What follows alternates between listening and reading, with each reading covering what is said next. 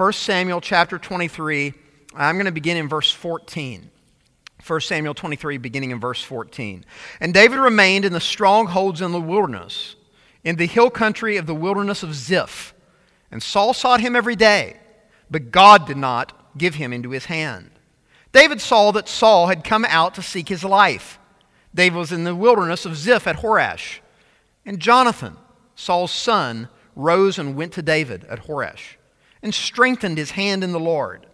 And he said to him, Do not fear, for the hand of Saul my father shall not find you. You shall be king over Israel, and I shall be next to you. Saul my father also knows this. And the two of them made a covenant before the Lord.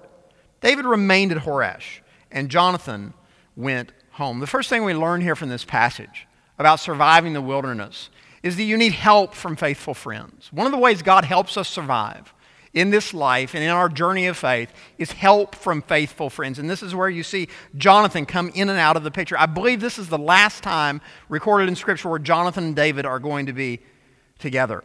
But Jonathan is a faithful friend to David. So notice David's in the wilderness.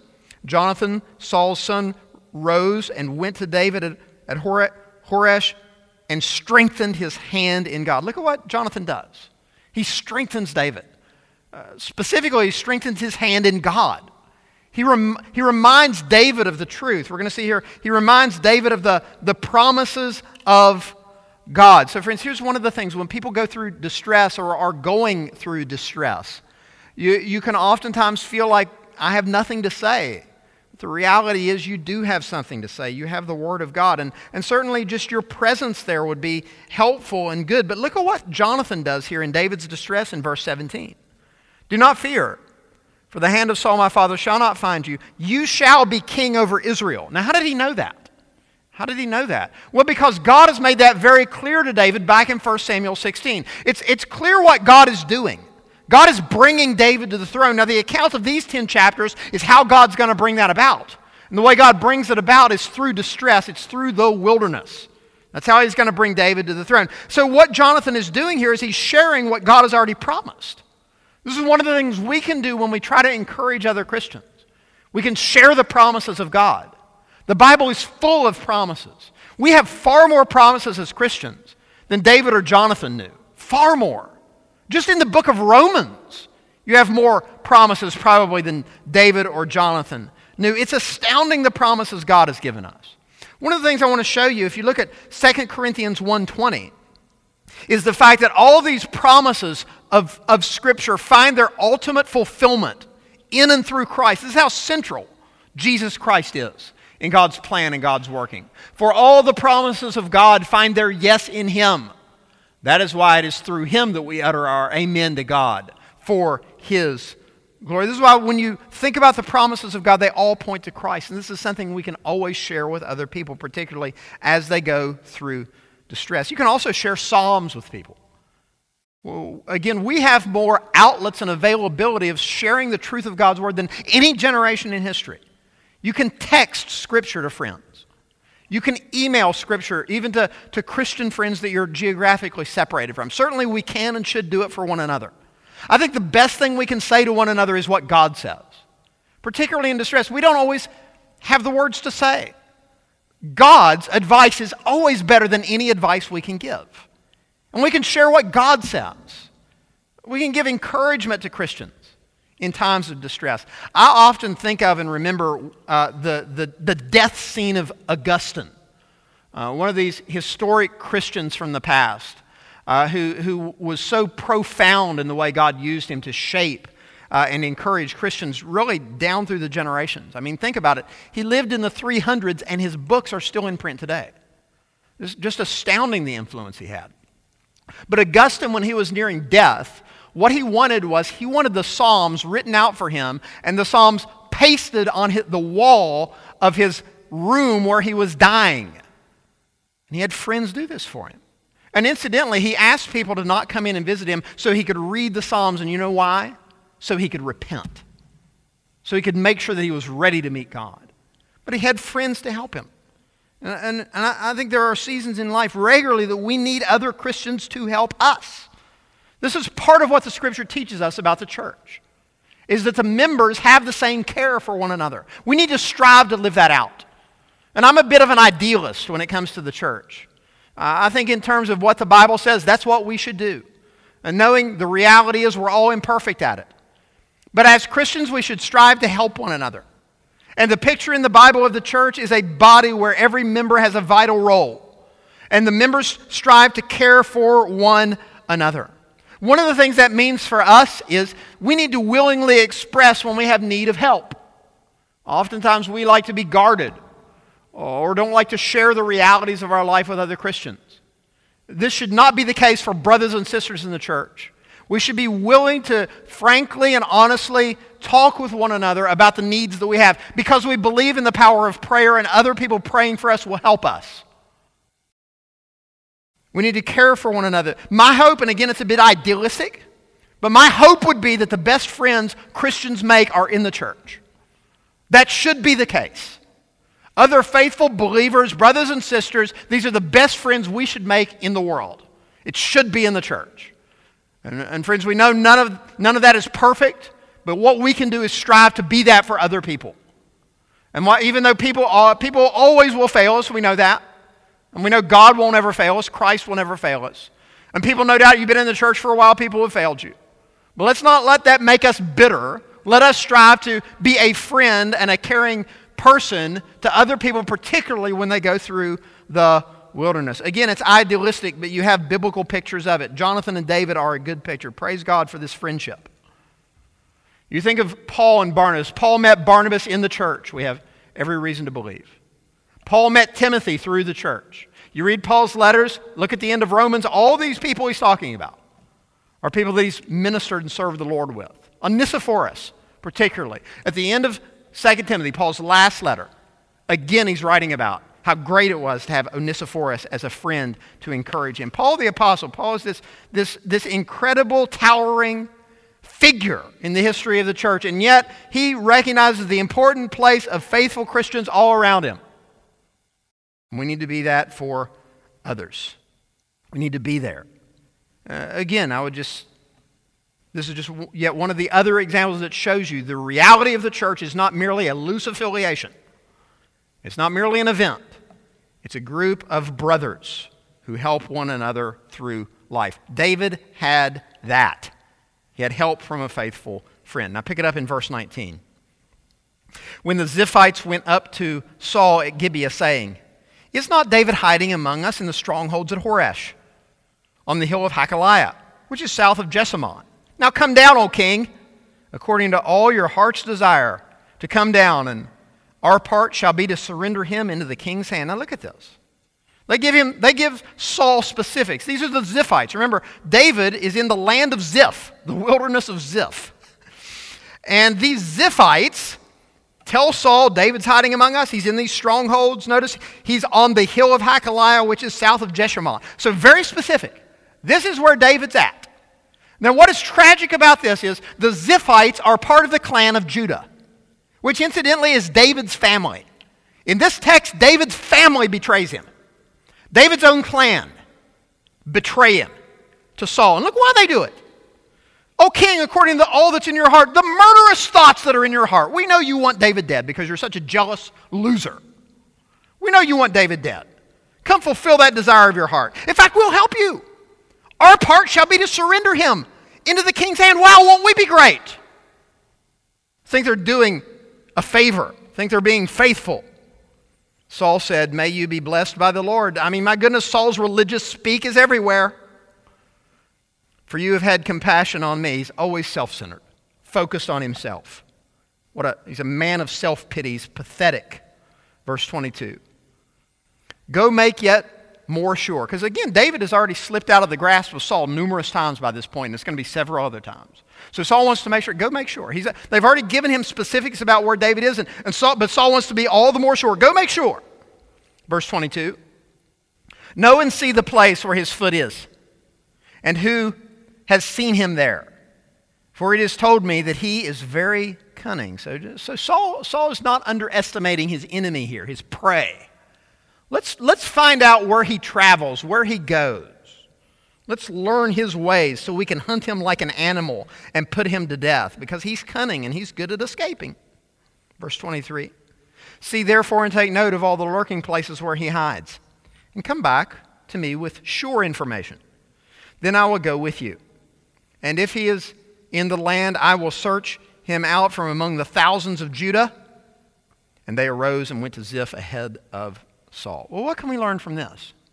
Well, let me direct you to Psalm 54. Because it was in this specific experience that David wrote Psalm 54. So in the Psalms, it's about 10 of them. About 10 of the Psalms tell you the specific context of which they were written. And almost all of them were written, that give you the context, during this wilderness experience of David. I believe it's about 8 out of the 10. Here's one of them, Psalm 54, which the point here is, how do you survive the wilderness? Well, we're going to learn from David how he did in Psalm 54, betrayed by his own family, the king chasing after him. What does David say?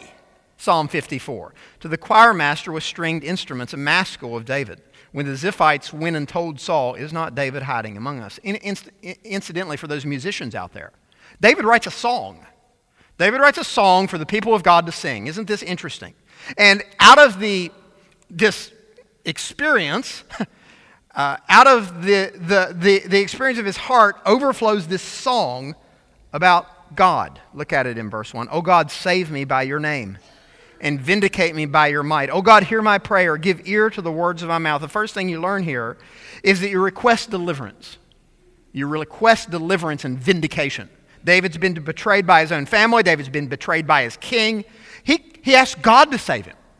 He asked God to vindicate him. A far better job God can do in vindicating us than we can do. Verse 3, for strangers have risen against me. Ruthless men seek my life. They do not set God before themselves. Selah. We request deliverance. Now look what David says in verse 4. This is what he often does. Behold, God is my helper. The Lord is the upholder of my life. How do you make it in the wilderness? God helps you. How do you survive? God upholds your life. He's your helper. You recount the character of God. This is what God is like. You remind yourself, He's my helper.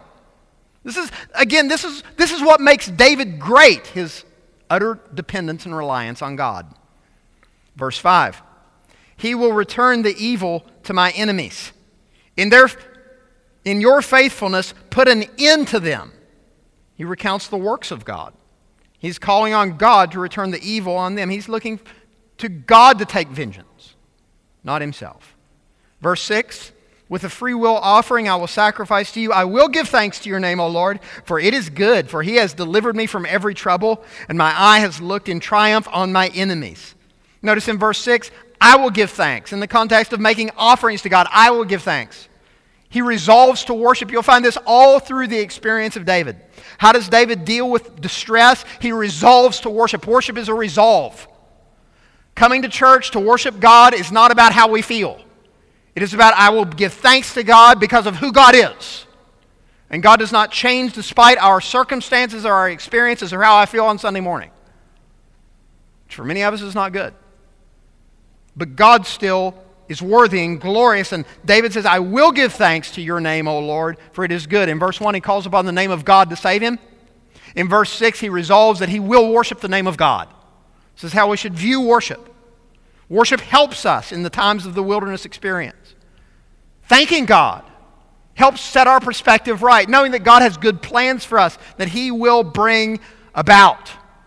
A psalm is born from the experience of verses 19 through 24 where you see this betrayal. And you see Saul planning and plotting to hunt David down like an animal.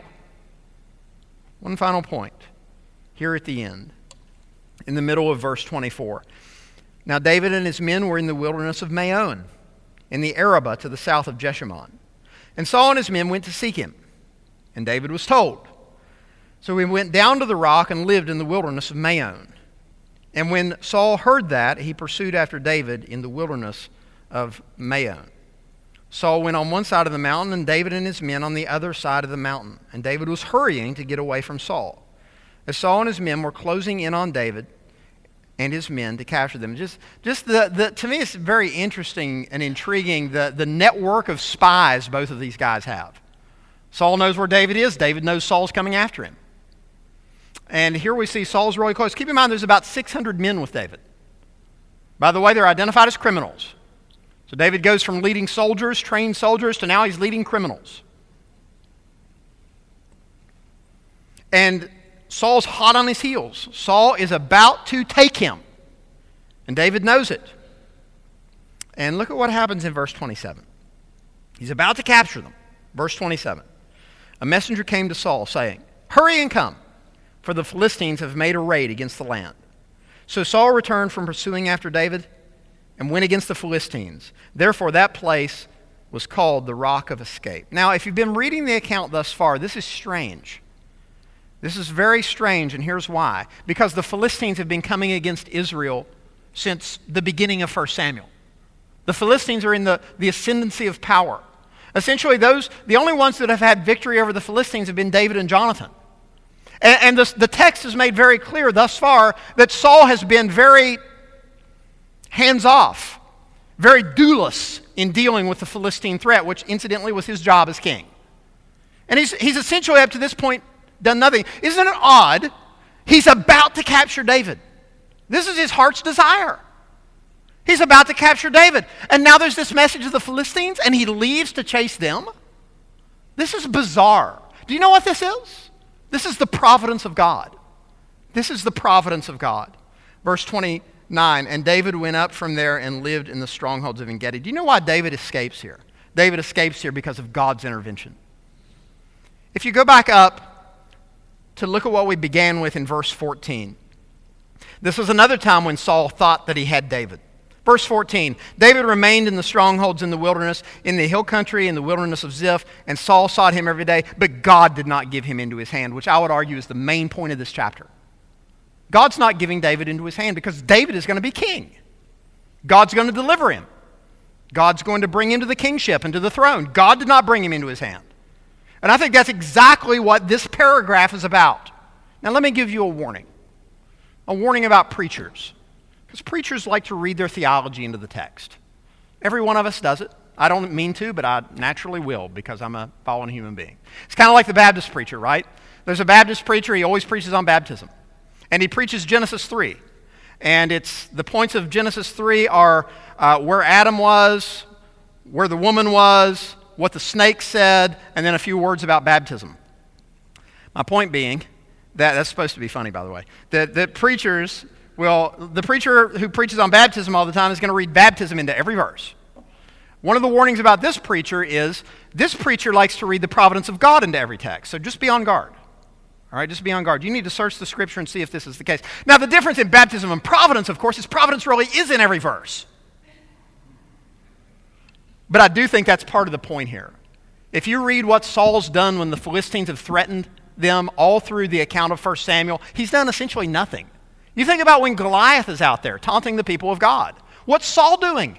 He's trembling in fear. He's trembling in fear with the rest of the Israelites other than David. But here's something unusual. He's about to capture David. He receives a message and he goes. God is at work to bring David to the throne. Friends, the reality is, and when I say the word providence, I mean God's intervention. And I believe God is always intervening at all times in our life to bring about his good plans. The providence of God is the fact that God is in control, bringing about his purposes and his will. And the good news for us Christians, where we can find great hope no matter what we face, is that God causes all things to work together for good. There's a text that proves the providence of God is in everything. Romans 8:28. He's causing all things to work together for good, to those who love him, to those who are called according to his purpose. By the way, talk about an amazing promise. Romans 8:28, one of the most amazing promises. You see Romans 8:28 happening in 1 Samuel 23, where God is orchestrating events to save David and to bring him to the throne. But here's the reality about the providence of God. God not only knows all, God is directing all. God is directing all. Go to the book of Job. So it's Sunday night. I'm going to give you a little bit more scripture than normal. I think it's fitting, right? We love the Bible. Look at Job 23. By the way, I also like to throw in a bit extra because you need to spend the rest of your life thinking about Job 23. And incidentally, the rest of the book of Job too. But let's look at Job 23. The point we're trying to make here is you find help from the providence of God. We find help from faithful friends. We find help from the Psalms. We find help from the providence of God, knowing that God is in control and He has good plans. And He'll bring about His will. Look at Job 23. Job answered and said, "Today also my complaint is bitter. My hand is heavy on account of my groaning. Oh, that I knew where I might find Him, that I might even come to His seat." By the way, you misunderstand the early chapters of the book of Job if you read them and be like, okay, I should be like Job. No, you should not. Job wants to argue with God. Job wants to vindicate himself, and I'll show you why in just a minute. Job wants to give God a piece of his mind. Because remember how the book of Job begins. There's a righteous man. Oh, you mean the righteous suffer? Absolutely. Job and his friends don't understand this, though. Look at verse 5. I would know what he would answer me and understand what he would say to me. By the way, Job's going to get his chance at the end of the book. Verse 6. Would he contend with me in the greatness of his power? No. He would pay attention to me. There an upright man could argue with him, and I would be acquitted forever by my judge. Behold, now look what he says about God here. And this is where we get into providence and what Job believed. Some of which is skewed in an error and some of which is true. Behold, I go forward, but He is not there. And backward, but I do not perceive Him. And the point here is going to be, I can't see God, but I know He's there. Look at the next verse. On the left hand, when He is working, I do not behold Him. So notice He's working, but I don't see it. He turns to the right hand, but I do not see Him. But He knows the way that I take. Job understands God knows what's going on in my life. And see, that's part of Job's problem. This is part of the dilemma of the book of Job. God knows what's going on with Job. The problem for Job is, how can God do this? He knows the way that I take, verse 10. When He has tried me, I shall come out as gold. Job knows that he'll ultimately be vindicated by a righteous God. He doesn't understand why he's going through what he's going through. He doesn't understand that. But he knows ultimately after he's been tried, he'll come out as gold, which does happen in the last chapter, doesn't it? Keep reading. Look what he goes on to say. My foot has held fast to His steps. Now here's where Job is going to recount his faithfulness, which is true. He's been faithful. One of the things the book of Job teaches you is faithfulness does not buy you a get out of persecution or suffering free card. Just because you're faithful doesn't mean you're not going to suffer. I mean, look at David. Here's the anointed king of Israel. David is at the heart of God's plans for humanity. It's a descendant of David that's going to bring about the Christ. And yet David goes through 10 long chapters of wilderness. Look at what Job says in verse 12. I have not departed from the commandment of His lips. By the way, notice faithfulness measured by obeying the word of God. I have treasured the words of His mouth more than my portion of food. What an example. More than I've valued my daily food, I've treasured God's word. Verse 13, but He is unchangeable, and who can turn Him back? What He desires, that He does. For He will accomplish what He appoints for me. See, Job is confident in the providence of God. And it's the providence of God that is Job's dilemma, because God has done this. God has allowed this to happen. And that's Job's dilemma. Look at verse 14. For He will complete what He appoints for me, and many such things are in His mind. The such things there are God's thoughts, God's plans. Verse 15. Now look at Job's response to this fact that God does as He desires and God will do what He appoints for me. Therefore, I am terrified at His presence. You're dealing with a being who does as He pleases and is all-powerful. I'm terrified at His presence. When I consider I am in dread of Him. And I would just take note. There's too little of that in modern day Christianity. We don't recognize God as God and respond appropriately. By the way, the dread and terror of God should force us to flee to Christ because we need forgiveness. Christ is our only hope to come before God and to be forgiven. Verse 16, God has made my heart faint, the Almighty has terrified me, yet I am not silenced because of the darkness, nor because thick darkness covers my face. You need help from the providence of God. One more verse on that note. The end of Paul's life, 2 Timothy 4:18. By the way, Paul's last days were not easy. He was imprisoned. I believe it's called, you can still go see the place in Italy where they believe his last days were spent. I mean, it's essentially a hole in the ground that is so gross, I'm not even going to take the time to explain it. And one of the things he talks about at the end of, in 1 Timothy 4 is that his friends abandoned him. Right, here's the Apostle Paul who had friends. You know, only Luke is with me now. He said, at my first defense, no one stood with me. He's in Rome. In the context of a church that he'd written the letter to the Romans to. No one stood with him at his first defense. Look at how he's wrapping up the letter of 2 Timothy. Look at 2 Timothy 4:18.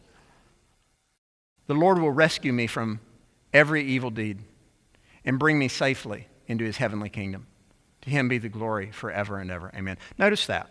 God not only knows what Paul is dealing with and going through, certainly he does that, but notice God's involvement and Paul's hope. He will bring me safely into his heavenly kingdom. He's getting there by God bringing him there. And it's through the terrible Roman jail. He has hope and he finds help in the providence of God. This is one of the ways you survive the wilderness experience, knowing that God has purposes. Really the main point of the book of Job is what God tells Job is, Job, I'm doing lots of stuff. I'm in control of it all. And guess what, Job? You don't know what I'm doing. This is why those last chapters are full of all this language of, Job, do you know how the horse gets its strength? Do you know where the secret storehouses of hail are kept for the day of judgment? God is pointing out to Job all these things he doesn't know that God is in full control of. And the point is, there's a lot God is doing in the universe and in your life that you don't understand and that you do not know about. But you can know that God is there, and you can know that God will bring you through. And that's what we see from David. And that's what we see here in this passage. We see God doing it in 1 Samuel 23. We see Paul believing it in 2 Timothy chapter 4. He will bring me safely home. Even though for years David is like a fugitive on the run. And that's going to be the next few chapters of 1 Samuel. Friends, if you look at the history of the Christian church, you will see played out in the history of Christianity the fact that all those who desire to live godly in Christ Jesus shall be persecuted. And you keep in mind and remember who you are following. You are following a suffering Savior. One who, when he came to this world as it is, broken and cursed by sin, when he came, he was reviled and he was ultimately put to death, the only innocent man who ever lived. Friends, remember who you are following. And again, you find Jesus on the cross. He turns to faithful friends. He speaks to John from the cross. He turns to the Psalms. He quotes Psalm 22 from the cross. And he trusts in the providence of God. He knows that God is going to work his good plans through that dark, terrible event. But it was through the path of suffering. And you see it with David. You see it with Christ. And we'll experience it if we strive to be faithful. Let's pray. God, help us to be faithful. Recognizing that in this world we will have tribulation, but God, we would take hope and take comfort because Jesus has overcome. He's conquered. He's experienced victory over the world. And God, that we would remember that greater is he who is in us than he who is in the world. And we'd recognize that this is the victory that overcomes the world, our faith. That we depend on Jesus to bring us through. And we see by your good providence and the examples all through your word, God, that you deliver your people. And you bring them safely to your kingdom, even though it's through the path of the wilderness. So help us, God, in the midst of those times to trust in you and to strive to be faithful. God, I do pray in the church we would love one another and care for one another, and that this would be a church where men and women can find faithful friends who would be the best friends that they could make in life. Help us all to be that person for others. And God, help us to turn to your word and use your word and give your promises to those who are hurting, to encourage them in distress and in the times of the wilderness. And God, help us to trust your providence, that we see it all through your word, that you work and you act for the good of your people and to bring about your purposes, which are invincible. And God, I pray we'd find great hope in that, and we'd sing about that now because you are worthy. It's in Jesus' name we pray, amen. It was in the plan and providence of God. He put his own son to death. Isn't it amazing? It pleased God to crush him, Isaiah 53 says. How could it please God to crush his perfect son? To save sinners from their sins. And he'll save you from your sins. If you'll turn from your sins, repent, and turn to Jesus in faith, he'll forgive you. Let's do that as we sing together. If you need to, today is the day of salvation. As Christians, let's find great hope in what we've heard from his word.